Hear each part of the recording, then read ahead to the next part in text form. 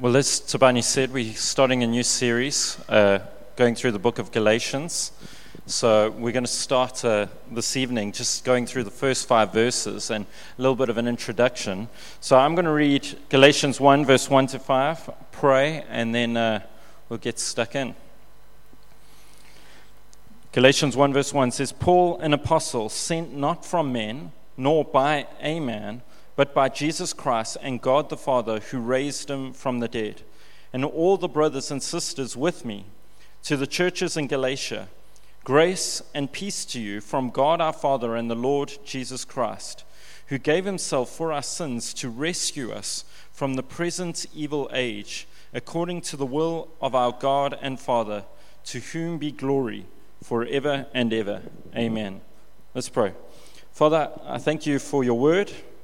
Thank you for this book that has had great significance across the ages of the church. And I pray, Lord, that as we as Harbour City begin to dive into the book of Galatians, that you would speak to us through it, you would impact us, you would move us towards the beauty of your gospel. And I pray, Lord, that we would be transformed by how good and how great you are. In Jesus' name. Amen. So we're going through Galatians, and Galatians is an interesting book. It's a book that's played a significant part in church history, especially Protestant church history. A guy called Martin Luther, you may have heard of him. He's the guy who's famous for the Protestant Reformation 500 years ago. He called Galatians, he said, Galatians is like my wife. It is my Kati van Bora. I don't know what she thought about that illustration.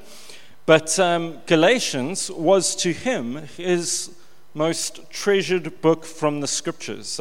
Some people have said it is the reading of Galatians that sparked Martin Luther's understanding of justification by faith and began to stir the Reformation 500 years ago. Then move a couple hundred years on from that, you get a guy called John Wesley. Some of you may have heard of him. John Wesley was the founder of the Methodist movement. John Wesley comes to faith in Christ while sitting in a home while someone was reading the introduction of Martin Luther's commentary on Galatians. So Martin Luther loves Galatians, writes a book on it. John Wesley hears the commentary on Galatians and justification by faith. The account goes that John Wesley says his heart was strangely warmed while hearing about this, was changed, and the rest is history. Galatians is a powerful book. It's short, it's punchy. In some ways, it's quite difficult. When you read through it, if you read through it at one time, you can feel like Paul's a little bit grumpy at times. I don't know if you notice that. He uses like quite strong words. In chapter 1, he's calling people accursed. Let them be accursed if they get this wrong. He moves on in chapter 3, and basically he says, you foolish Galatians, or as one translation puts it, you idiots. I mean, how like strong kind of terms is that? And in another point, he's telling people to emasculate themselves. I mean, he's using extremely strong language in the book of Galatians, and he's using it for a reason. He's fighting for something. He's arguing for something that he believes is absolutely critical in the faith. And so as we read Galatians, sometimes it is a little bit difficult. Sometimes you have to fuss through the strength of the language and at the same time get the heart of Paul, who is fighting for the church to be gripped by the gospel. Galatians is essentially about the gospel. It is Paul's defense of the gospel. It is Paul's argument for the gospel. It is Paul calling a people not to get sidetracked by other things, but to remain true to the gospel. And we'll look a little bit just now at what the gospel is. But this is a big deal for Paul. It's a big deal for him. He wants the church to remain faithful to the gospel. And you get that just by the sheer strength of the language that he uses. It is a book about legalism. It is a book beyond legalism. It is a book about, I guess, what I would call, because I don't really know the word, excuse my English, but like culturism, where you've got Judaizers believing their culture is superior to the Gentiles, trying to make the Gentiles become Jewish in order to believe. It is a book about the cross of Christ. We'll see Paul starts with the cross and he ends with the cross. And in between, he talks about the cross of Christ being absolutely central to our faith. It is a book that reminds us that Christ alone is the one sufficient for our faith and our salvation. So, why are we going through the book of Galatians at this time? And so for two reasons. Number one, to ground ourselves in the gospel, in its importance and its centrality in the faith. And I understand that transitions can be difficult. We are in a transition phase, as I'm sure you are aware, especially if you were here last week. We're in a transition phase. Sometimes transitions can be difficult. Sometimes we can feel insecure. There's change. So relationships are changing. Some people will move on. Some new people will come. Transitions can be difficult spaces.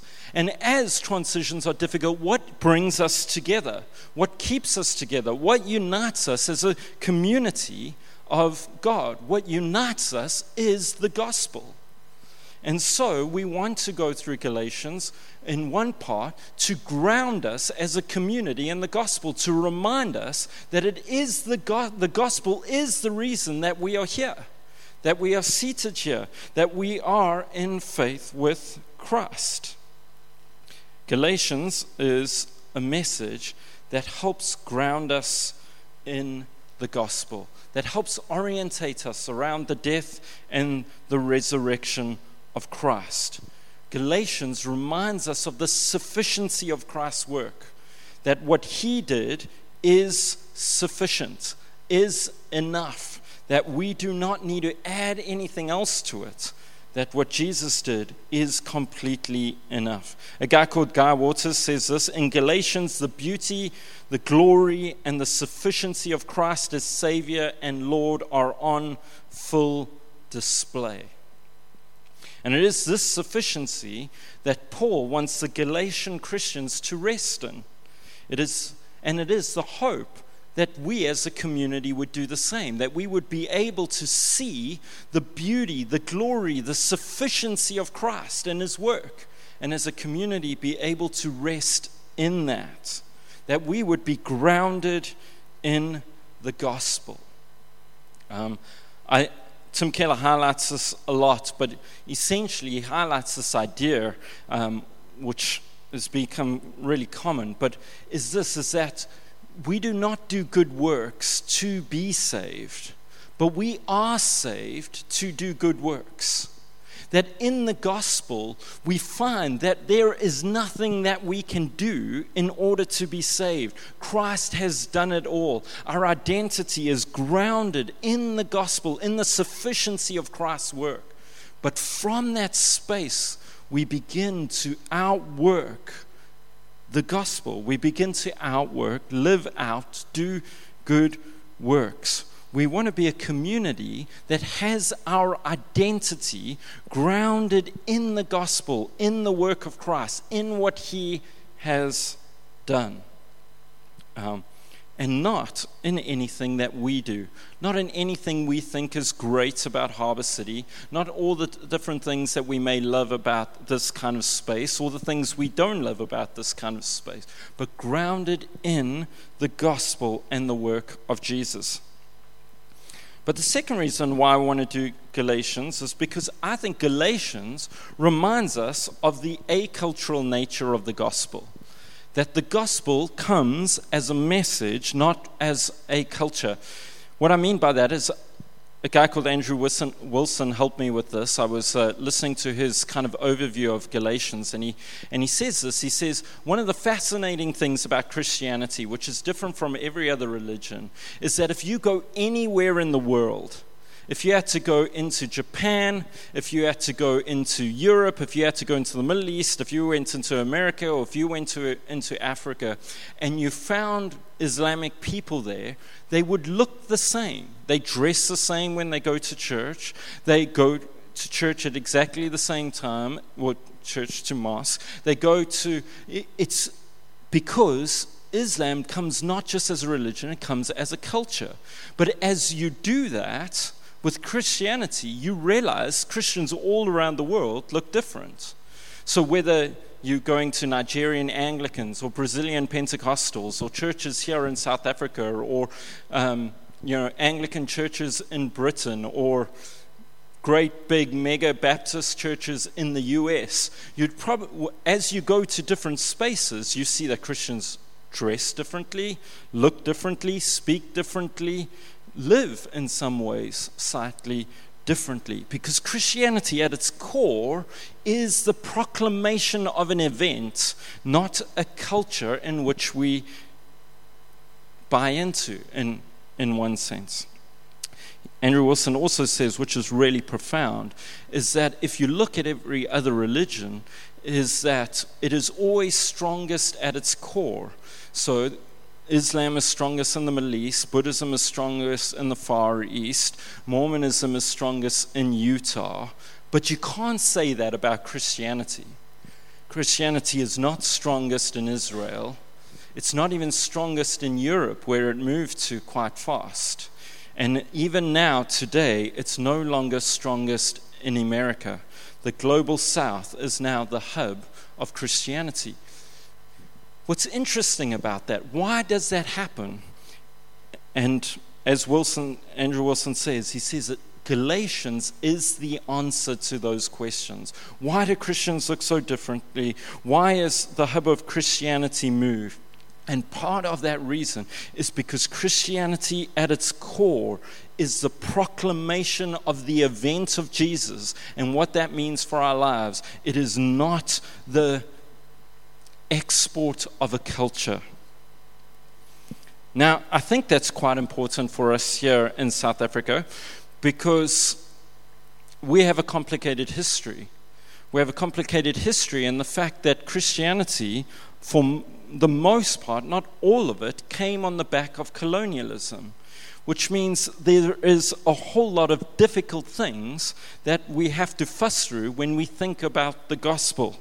When we think about Jesus, there's a whole lot of feelings, there's a whole lot of legacy stuff that has come from colonialism that has been imported into what we think about Christianity rather than thinking about Jesus, his death, and his resurrection.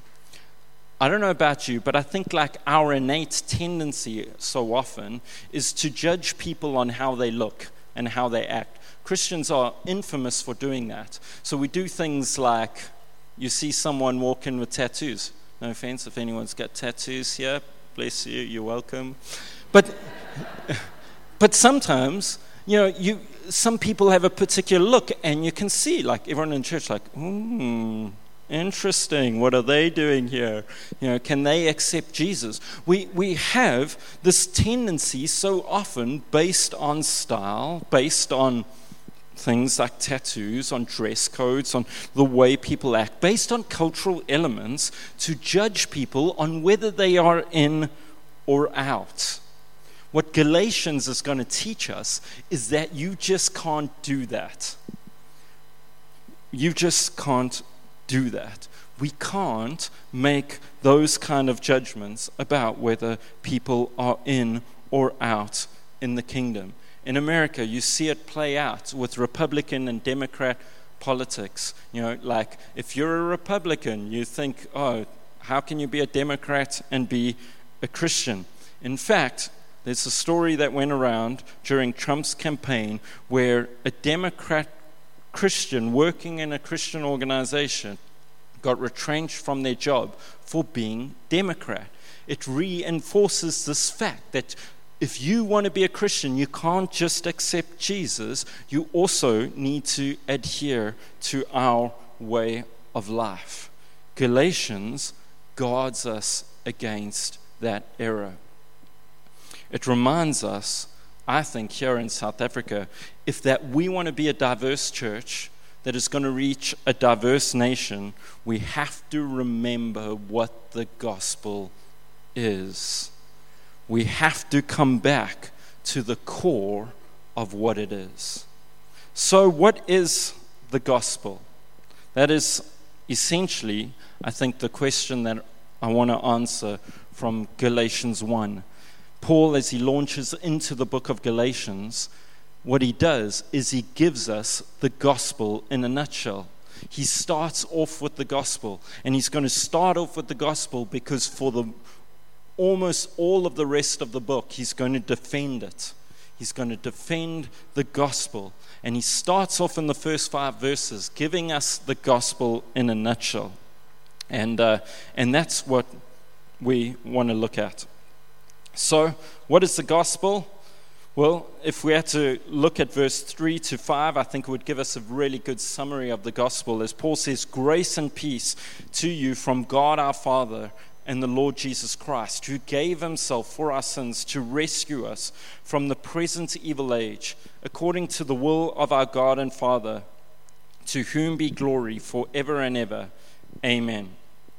And I want to take 4 points from these 5 verses that I think will help us understand the gospel. The 4 points will be the gospel problem, the gospel event, the gospel result, and what I call the gospel doxology. And so let's start with the gospel problem. Not that there is a problem in the gospel, but there is a problem that the gospel solves. The gospel means good news. That's what the term gospel means. It means good news. And that good news comes because it solves a problem for us. What is that problem? Is, according to verse 4, the problem is that we need to be rescued. We need to be rescued from our sin and, as Paul says, this present evil age. A guy called Jeremy Treat, I was hearing him tell the story. He says this, he says he was at a party with a kids' party with his kids. There were lots of people there. They were all around a pool. All of a sudden, a 3-year-old falls in the pool and just begins sinking. And he says at that moment, you don't go, hey, 3-year-old, let me tell you how to swim. You cup your hands, you do this, you don't try and teach the 3-year-old how to swim while they are drowning. You don't try and give them lessons. You don't give them a program. You don't say, hey, you know what? If you come to swimming lessons next week, you're not going to face this problem. We're going to help you not face this problem anymore. As he tells the story, he just jumped in, shoes, clothes, everything and all, because the 3-year-old had just sunk to the bottom and needed to be rescued. The gospel is not an instruction manual on how to swim. It is not a teaching on how to get better at swimming. It is a rescue mission. When we think about the gospel, it is a rescue mission. It is not an instruction manual for life. It is not a teaching manual, per se, on how to get to God. It is God's rescue mission to save us in our own helpless state from sin, death, from this present evil age. The gospel is a rescue mission. Often when we think about Christianity, I don't know if you guys have thought about this, but we can think about Christianity as the teachings of Jesus. We think about the miracles. We think about the Sermon on the Mount. We can think about the parables. We can think about how some of those things help us live a good life. But what Paul is doing right at the beginning of Galatians is he's not highlighting any of those. In fact, throughout the whole of Galatians, never once is Paul going to defend the miracles of Jesus. Never once is he going to defend the preaching of Jesus. Never once is he going to defend the parables or the Sermon on the Mount or highlight them as these great things that Galatians, you need to come back to, what is he going to do? He's going to highlight the work of Jesus in his death and resurrection and how that rescues us from our sin. We don't really like the word sin. I don't like the word sin. I don't like it if anyone's told me that I sin. I don't know about you guys. Difficult, uncomfortable conversations. But we don't really like the word sin. It sounds often archaic. It also sounds presumptuous. How can someone tell me I am a sinner? How can someone tell me I need rescuing? But Paul starts off his letter with that strength. He starts off that letter telling the Galatians, as he's going to tell them over and over again, that there is nothing that you and I can do. There is no amount of good works that can earn a right relationship with God. We are stuck, unable to do that in our own strength. We need rescuing. All of us at some point or another, and probably quite regularly, if you're anything like me, have created idols in which we have put other things in our lives as more important than Jesus. We have robbed glory from him. We have made ourselves bigger. We have made ourselves more important than the God of the universe. And every time we do that, we sin. We are stuck in a present evil age. As John Stott talks about, the present evil age is the age in which we are stuck in the dominion and the power of sin, in which Satan, in one sense, is having his way. But Christ is going to rescue us. He rescues us. And how does he rescue us? He rescues us, in point 2, through the gospel event, which is the death and resurrection of Christ. The most important event in all of the scriptures, that Christ died and rose again. I don't know if any of you have this, but I don't know if anyone's got a cross tattooed on themselves, or maybe a cross around their neck, or a cross up on their wall at home, or somewhere, there's a big one right there. But if you do, I don't know if you've ever stopped to think how weird that is at some point. How weird it is that behind us we have a Roman method of torture. A Roman death penalty method stuck up on a wall behind us. Or in some of us may have it tattooed on us. Or we might wear it on a chain every day. In some sense, it's really weird. And yet, for 2,000 years, it is the thing that Christians over and over and over in churches all over the world have put up on walls, as Christians have put up in their homes, as Christians have worn on their necks. They've worn this method of Roman torture, of Roman death penalty. Why? Because as Christians, we have believed that the cross of Christ is absolutely central to everything that we believe. It is central to the Christian life. That Jesus dying, Jesus' death on the cross, as we see in verse 1, his resurrection is what brings us to Christ. That the cross is not just a great example of love. It is that. It's not just a great example of love. It's not even just a great example of a human willing to give up something for their cause. The cross is the sacrifice of the Son of God that is central to the rescuing of his people. That when we think of the cross, we think of God coming down to earth to pay the price for your and my sin. The cross is the central element. I don't know if you've ever wondered why Paul says the cross is offensive. I don't know if you've ever wondered about that. I've wondered why Paul calls the cross offensive. Why is the cross so offensive? Why is it offensive because it's a horrible way to die? And that somehow we as Christians look upon that and think the cross is this offensive act? But what we see, even through Galatians, is that the cross is offensive because it deals with our human pride. It deals with our human ability. What the cross does is it puts every person on the same playing field. Someone said this, which I found at Life Group on Tuesday, which I had to really grapple with myself and thought, that is really hectic. But at Life Group on Tuesday, someone mentioned, imagine putting Mother Teresa and Hitler in the same room and thinking, are their works going to make them better with Jesus? Who is better by what they've done? And you go, of course, Mother Teresa's better what they've done. But what the reason why the cross is so often so offensive is the cross says that no one is better except by receiving Jesus.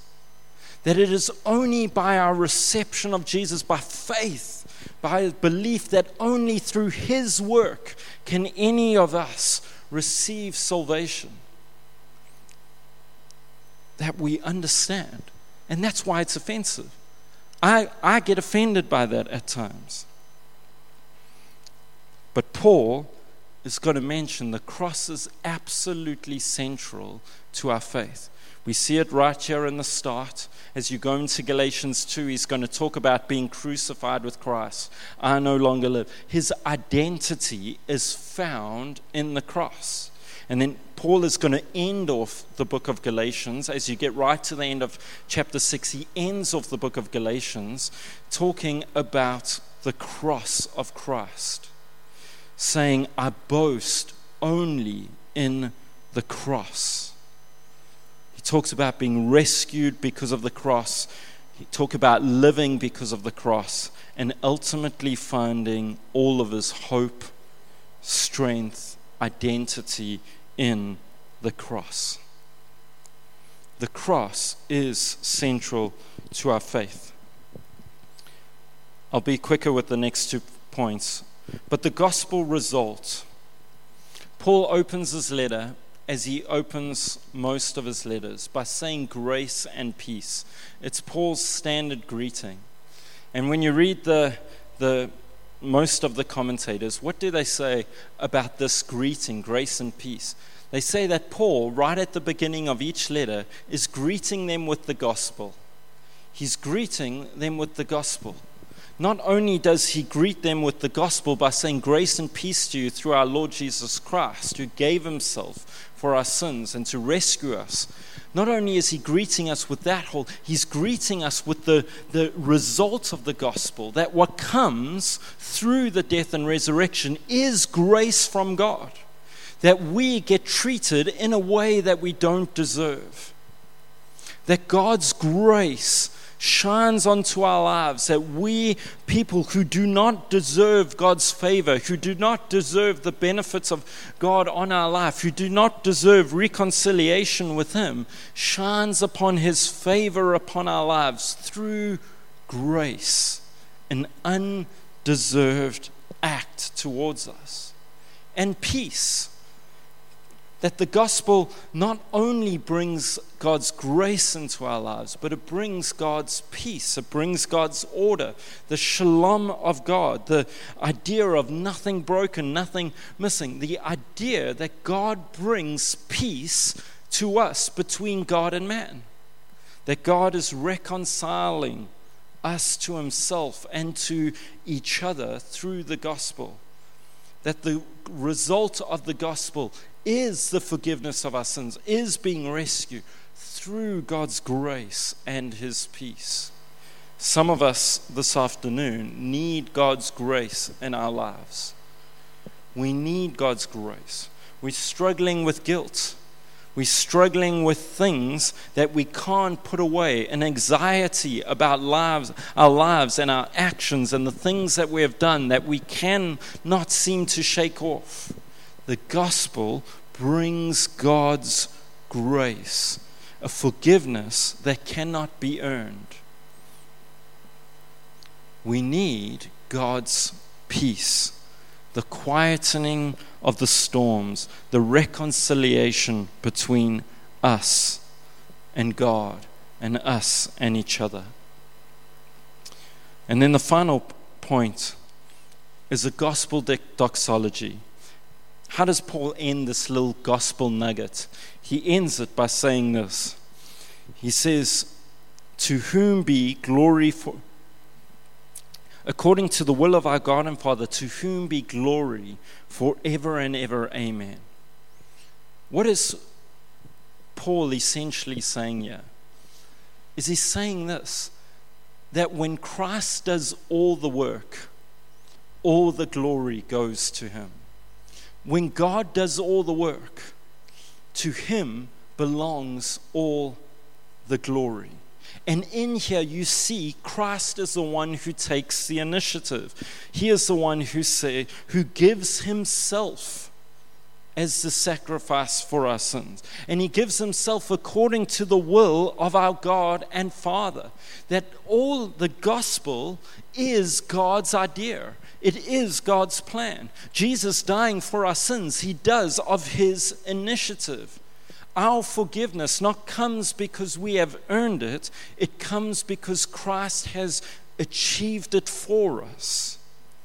He has done it of his initiative through the Father's will in his power to his glory. The ultimate result of the gospel life is the gospel doxology, is the idea that people give all the glory to God.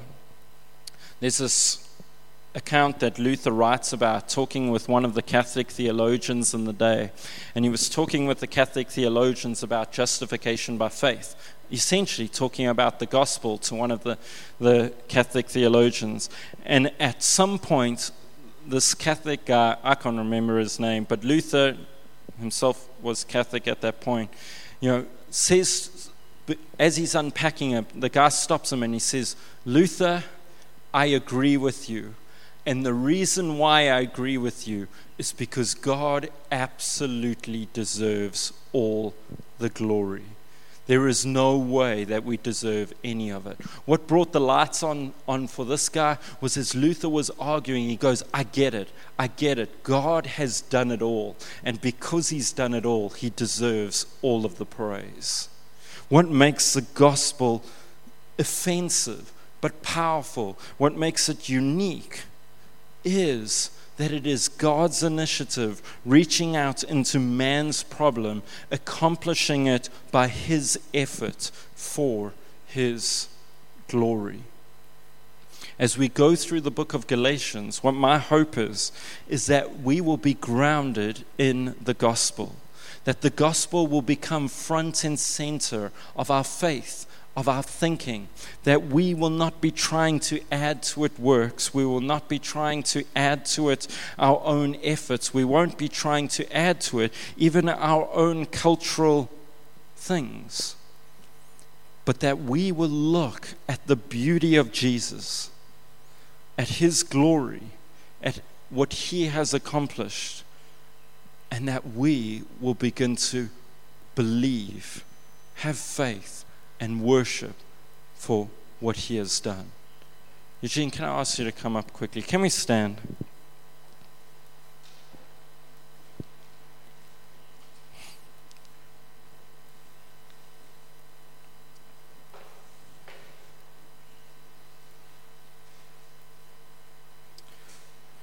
Eugene's got a song for us to go out on around this idea. But the gospel calls us. It calls you and I to give up our own strength, to give up our own effort, to give up our own self-righteousness, to lay it down before Jesus, to put our faith in him. And as we do that, his grace, his peace floods our hearts. That as Wesley, listening to the gospel being unpacked in the commentary of Galatians, our heart was strangely warm. Lord, I pray for us this afternoon. Some of us, maybe for the first time, need to turn and look upon the cross. Some of us maybe need to turn and remember the cross. Some of us maybe need to give up our own efforts, our own trying to be good enough in the hope that one day God will accept us. And we need to turn and look upon you, Jesus, the beauty of what you've done, the majesty of your work, the glorious grace that comes from you. And as we do that, I pray that you would save us, rescue us, grant peace in our hearts. In Jesus' name. Go ahead, Jim. Of every song we could ever sing, worthy of all the praise we could ever